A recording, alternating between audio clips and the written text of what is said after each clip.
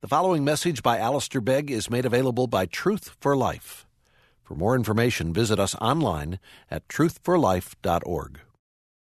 Well, I invite you to turn with me to the Bible and to the New Testament and to the Gospel of Luke. Luke's Gospel.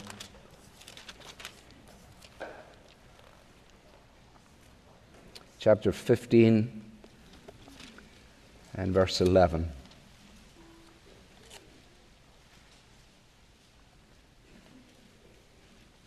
Luke chapter 15, verse 11, and Jesus said, "There was a man who had 2 sons, and the younger of them said to his father, 'Father, give me the share of property that is coming to me.' And he divided his property between them.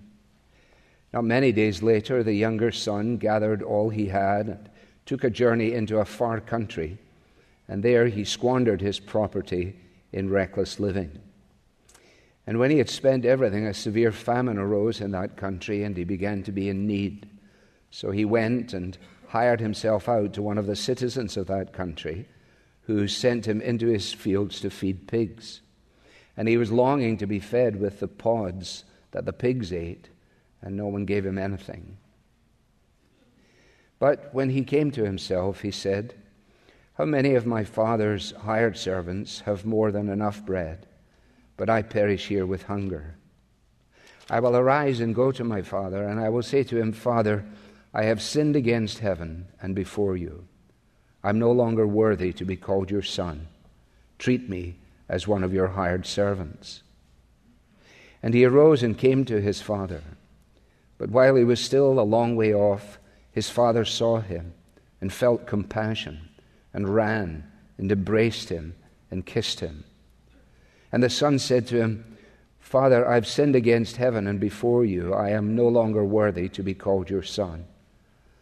But the father said to his servants, 'Bring quickly the best robe and put it on him, and put a ring on his hand and shoes on his feet, and bring the fattened calf and kill it, and let us eat and celebrate.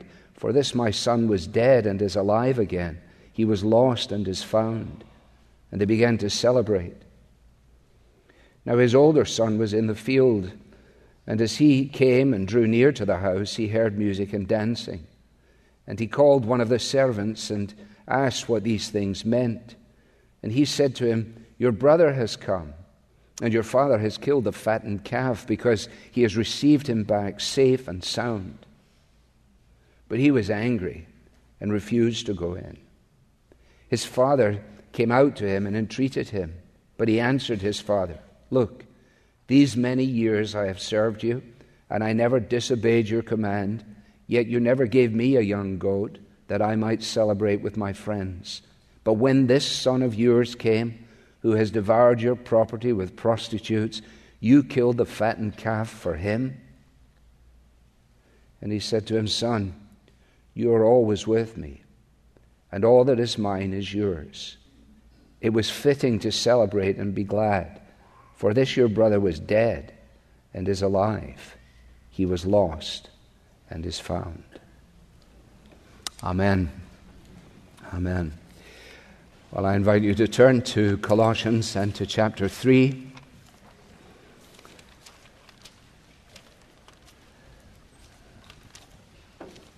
Colossians 3. Father, as we turn now to the Bible, may the Spirit of God be at work to enable us both to pay attention and then to understand and believe and obey your word, to heed its warnings, to trust its promises. For Christ's sake, amen. Well, we come this morning to our 5th and final study on the Christian family, this brief lapse that we've had, or little time separated from 2 Samuel. And once again, our text today is just as brief and just as clear as each of them has been since the 18th verse. You find it in verse 21, "Fathers, do not provoke your children, lest they become discouraged."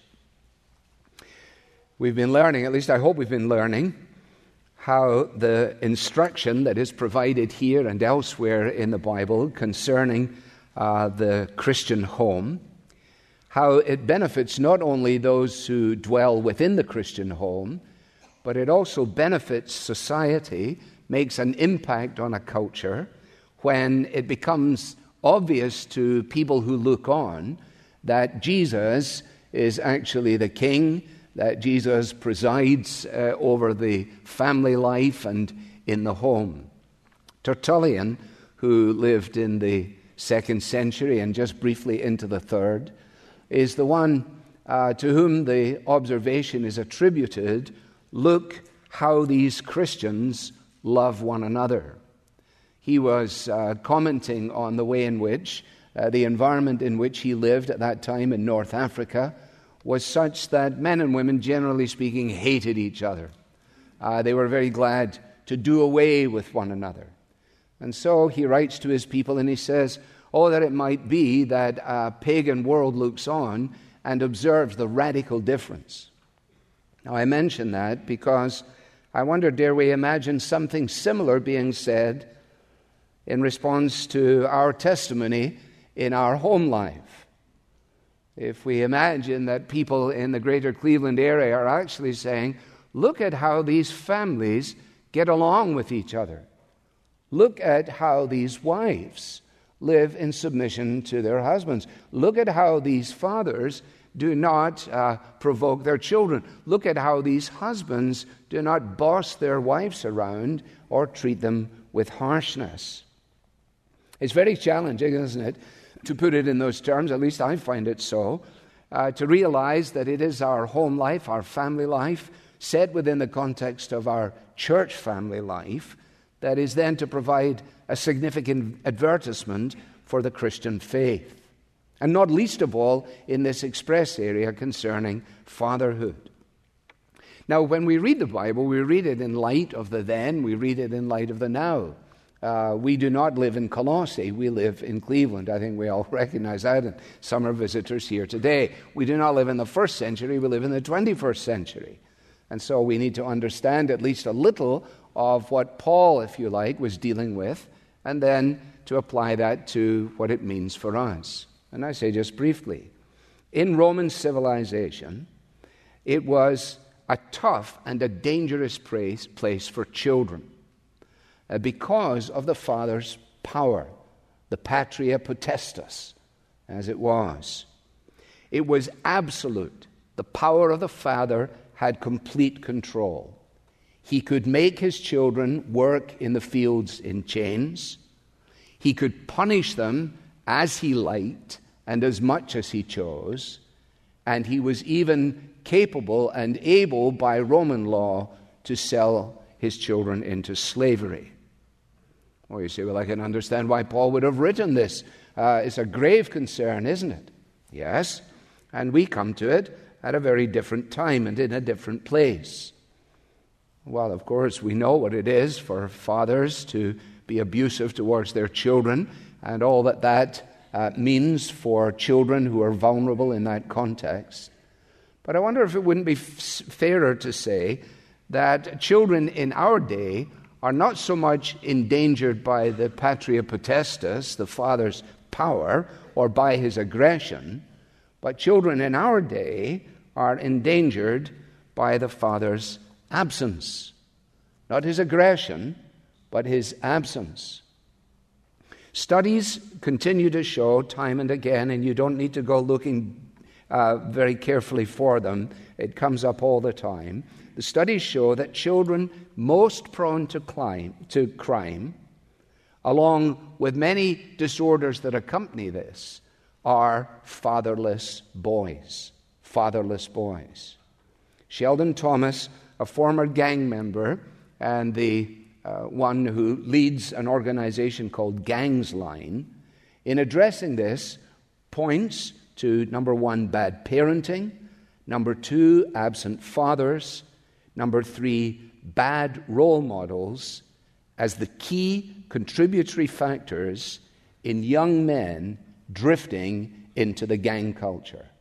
Now, clearly, it is far more complex than that, but whatever else is involved, those things are almost inevitably there. So whether the context is first century Roman culture or 21st century American or Western culture, we need the light of the Word of God to shine into the darkness, and shine it does.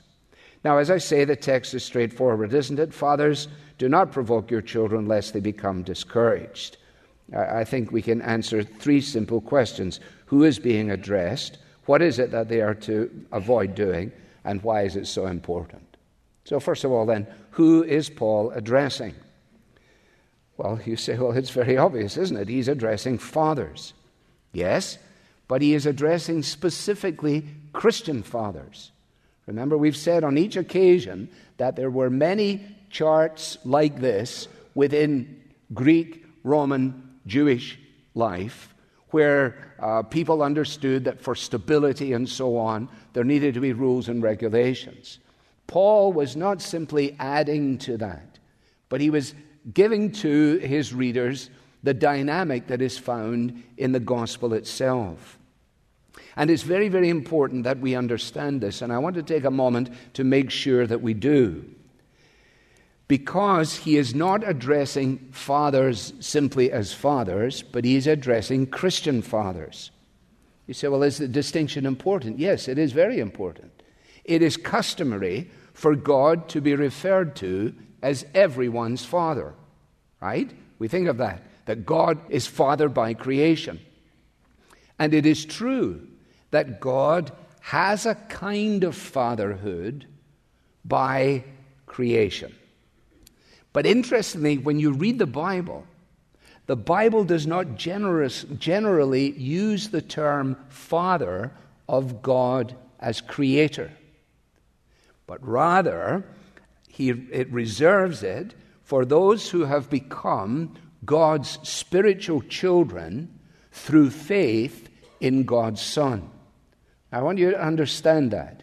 I'm not saying that it doesn't. I'm saying that the general way in which father is used in the Bible is not generically in terms of all people by creation, but specifically in relationship to God's self-revelation as Father, Son, and Holy Spirit. So we've said this morning, we're going to trust in God. What does that mean?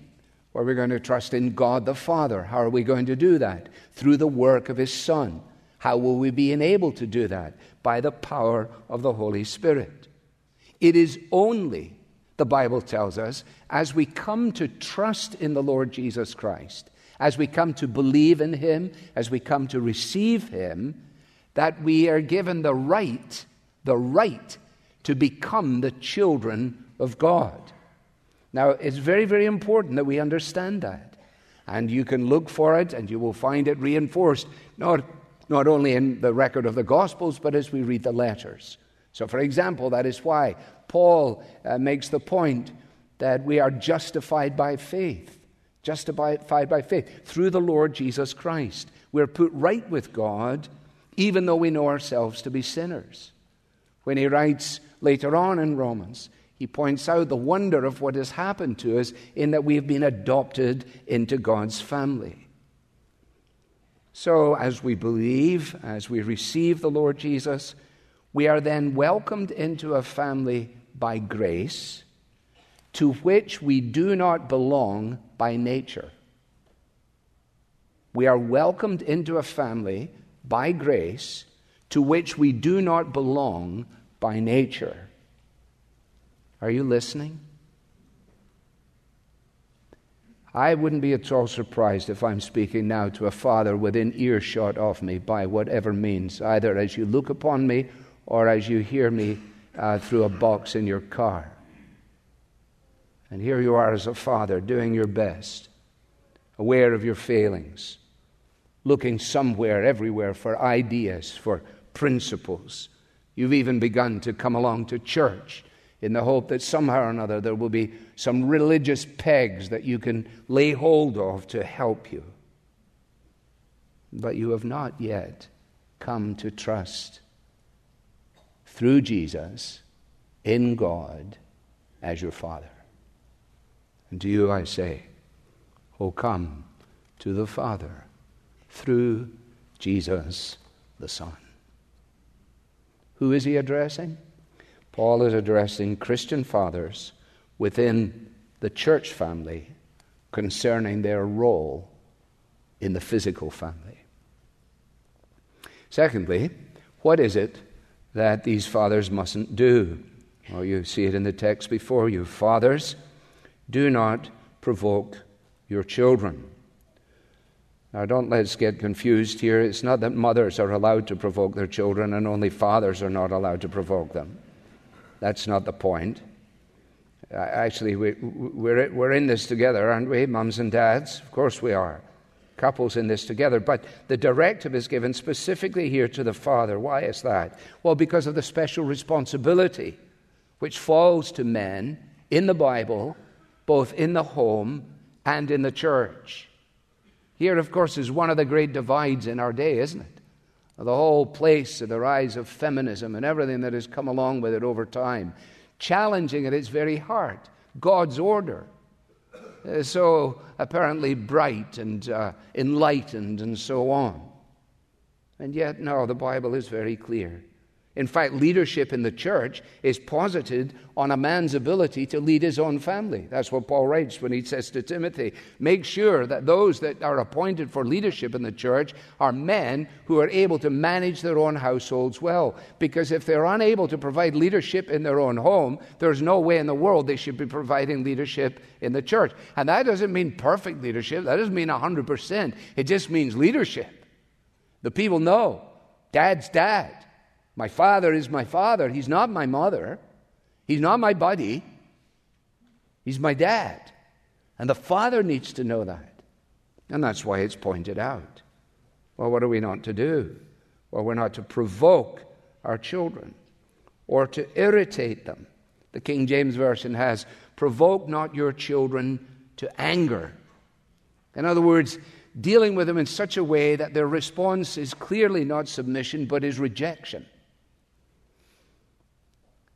Now, the point is fairly straightforward, namely that the love and grace which our Heavenly Father has displayed in Jesus in dealing with us as earthly fathers. This is why it's so important we understand this distinction. He's not just addressing the idea of God, Father as created. He's talking about redeemed man, so that we know as fathers that the love that God has given us is an undeserved love. That the grace that He continues to provide for us is just beyond our ability to comprehend. That we are sustained by it and kept by it because we're wretched at heart. We're sinful at heart. We haven't been made righteous in Jesus. We've been set right before God in Jesus. We're sinful. Therefore, we recognize that since God has loved us in this way, here is love. Herein is love, not that we loved God, but that He loved us and sent His Son to be the atoning sacrifice for our sins. And so the point is straightforward, that if that is the way in which the Father has lavished His love upon us, that then is to be the hallmark of the treatment of our children. Who is sufficient for these things? You say, this is Christian. This is the enabling of the Holy Spirit. This is not a long list of things you're supposed to do. Try your best and see how many you can get out of 10. That's religion. No. So instead of crushing them with our dictates, we are to cultivate them by grace. Now, we're going to stay entirely here. We're not going to flip over to Ephesians where it balances out. Don't do this, but do this, the positive side of it. Let's just stay with the negative side. And I just made a list of 10 things that are easily, at least in my understanding, a mechanism for provoking my children. And I think all of us may find ourselves far too quickly on the wrong side of this track. One, straightforward, is over-severity. Over-severity. Just the father is an ogre. Wait till your father gets home. Instead of they're going, yeah, we can't wait. They're like, oh, no. Secondly, inconsistency. It matters today. It doesn't matter tomorrow. It mattered an hour ago. It's important here. It's not important now. The children don't know where they are. Thirdly, constant fault finding. Why can't you? Why have you? Constantly scolding our children. Fourthly, favoritism. Favoritism. Whether we make the favorites the boy next door, the girl up the street, the person that you saw at the school program, whatever. Why couldn't you do something like that? Why do you just sit around in here all day? Why are you always there? What the thing? Provoking our children. Fifthly, belittling their achievements. Belittling their achievements. Some of those little drawings matter far more than we even realize. All those little scribbles. Somebody, I don't know where I got this from in the past, but somebody said that the key to being a father is being able to say that soap on a rope is your favorite present of all time. Right? Because that was the extent of it. I did this. I made it myself. I attached the string. And they see us as it's set aside, and we move on. Sixthly, and it follows from it, doesn't it, failing to show appreciation for their attempts to please, for their kindnesses. Seventhly, by our neglect. I don't think these statistics really amount to very much, but every so often someone will produce a piece that says, the average American father spends X minutes with his children in a day or in a week. Now, don't let's confuse being in their company with actually spending time with them. Don't let's include sitting watching something as time spent. No, failure, neglect. Eighthly, expecting too much of them. Expecting too much of them. Why do we do this? We're not that great ourselves. Now, it's one thing to set goals for our children, but it's another thing to constantly be pushing the bar out and beyond them again and again to the point where they just don't know where to go. Ninthly, restricting their freedom. Restricting their freedom. Well, yes, we have to protect them, but we mustn't overprotect them. And that actually would be the 10th one. Overprotection. Overprotection. I think it's a feature, isn't it? Apparently. And it is complex, I recognize. There are many factors involved in it, but it's not unusual to hear people say, I used to get up in the morning in the summer days and I'd go out, get on my bicycle, I'd be gone all day and I would come back, and my mother was glad that I came back, and frankly she was glad that I was gone. You say, well, that's terrific. That was a different day, and it was a different day.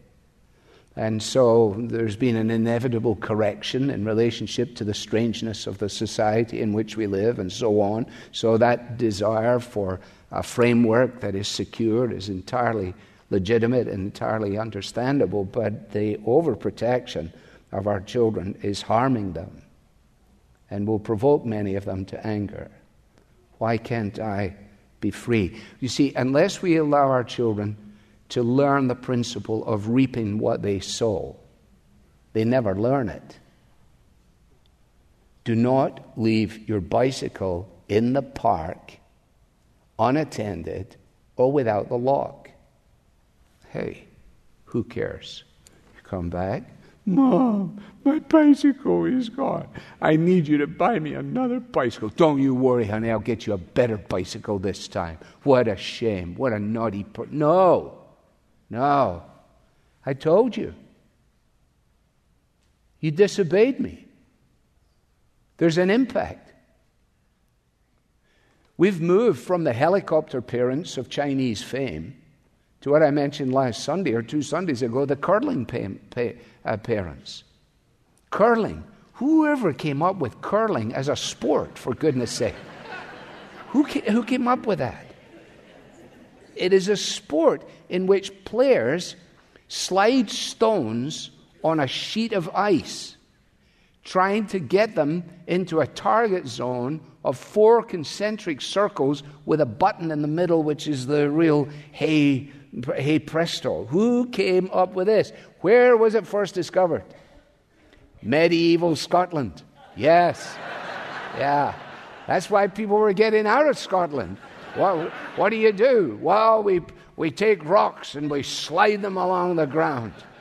Wow, that must be terrific. That's wonderful. Yeah, and we have these little brushes and we sweep. Now, you've seen this. You've seen it in the Olympics. What are they sweeping? Well, they're clearing the debris, or the debris, I think as you say. They're clearing the debris from the ice so as to secure the trajectory. Come on, honey, I'll do it for you. Come on, I've got it covered. Come on, no, don't worry about that. No, I'll make your bed. No. You want to talk entitlement? The Bible is so obviously clear. And the command is so straightforward. And the challenge is huge, because it is all too easy to fall down on the wrong side, to either indulge and spoil our children or to humiliate and suppress the children. And that's why, actually, as we've said from the very beginning, we desperately need one another. The husband needs the wife, and there's a peculiar challenge in being a single parent. And some of you know that. And as a church, we care about that. And that's why I'm saying, that's why the Bible is saying, that the only way that we're going to be able to raise our children in a Christian ethos is when we understand that what's happening in our family is set within the context of the church family. So that there are uncles and there are aunts and so on. And someone's an only child, and maybe the lady is widowed now, and the child is growing up alone like that. Well, where are the people that will come around and say, I can invest my life in this, I can be a part of this? Who is going to take on the challenge of mentoring in a culture that is increasingly filled with gangs? Well, don't do it. Do the reverse. And sometimes the husband has to acknowledge that his wife's coercion, direction, encouragement is absolutely vital. And so we recognize that to be the case. Benjamin West, who, amongst other famous paintings that he did the painting of Benjamin Franklin, where he's pulling down electricity from the sky or whatever he's doing. I don't know if he's sending it up or bringing it down, but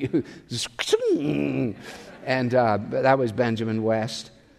And he tells in his history how he became a painter.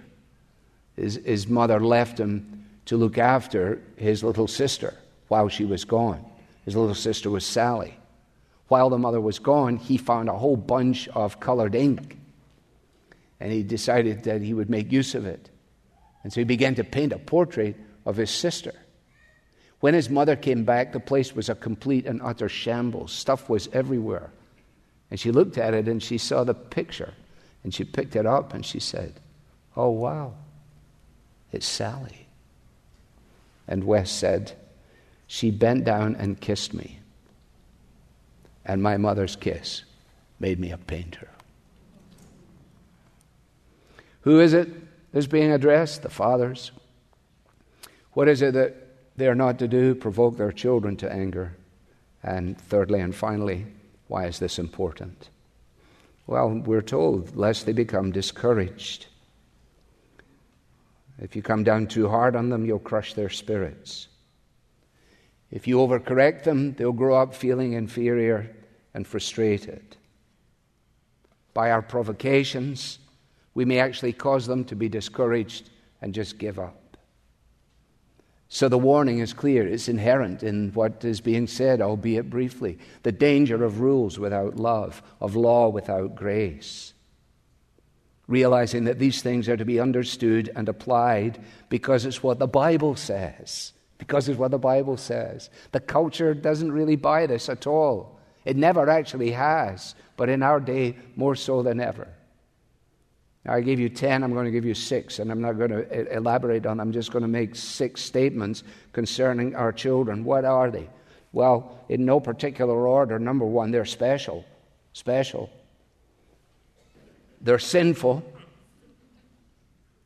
They're silly. They're selfish. It's mine. No, you're not getting it. They're sensitive. And they're souls. They're souls. The arrival of a child confronts us with an existence that is now commenced for eternity. For eternity. That's our great concern. Their eternal well-being. Now, the Bible is our guide, as I say, and in this little series of studies, we have been confronted by the fact that our failure to believe this, or to apply it, and to apply it in a timely way, in a Spirit-enabled way, in a grace-filled way, our failure to do so may actually find us losing out to the power of a rebel heart. The power of a rebel heart. We are by nature rebels. Rebels against the authority of God. Rebels against those whom God puts in authority over us, and so on. As I was thinking this week, I remembered two things, and with these illustrations I close. One was, I remembered in something that my old boss had written. He told the story there of Stephen Anderson, Captain Stephen Anderson. He was a military guy, and he retained that title even in his days back in civilian life. But he was an evangelist with the Church of Scotland, and he worked very, very effectively amongst young people and teenagers in particular, and he was the leader in camps and so on. And Derek recounts how on one occasion Stephen Anderson had, in dealing with the leadership team that he had in the camp, sensed in one of the young ladies who was part of his leadership team a lack of peace and a lack of assurance. She just seemed somehow or another to be off kilter. And he said that he felt led to say to this girl, without knowing anything, he said he felt led to say to this girl, listen, your father, your earthly father, only really loved you as a success. But your heavenly Father loves you for yourself. The girl dissolves in tears, and she tells Stephen of how disappointed her father had been, that she had been born a girl, that she had not entered into the family business, and the unconditional love of our Heavenly Father flooded over her to bring her a new relief and an unutterable joy. Some of us need to find peculiar hope in that kind of illustration. The final one is from a book that I read in the last 2 years, Born Standing Up. It's a biographical piece on Steve Martin, the comic. Fascinated by his ability to do what he does. He's very crazy, but nevertheless. And so I want to know what drives this guy. And in the course of it, in the early part of the book, he talks about growing up with his mom and dad. And he describes a dreadful situation where his father flies into a rage that is an uncontrollable rage. And he beats him severely. So much so that the following morning he has to wear long pants to go to school because of the welts that are on his leg. And then he says that I resolved with an icy determination that only the most formal relationship would exist between myself and my father. And for perhaps 30 years, neither he nor I did anything to repair the rift. The rest of my childhood we hardly spoke. There was little he said to me that was not critical. There was little I said back that was not terse or mumbled. Well, you say, well, it's got to get better, hasn't it?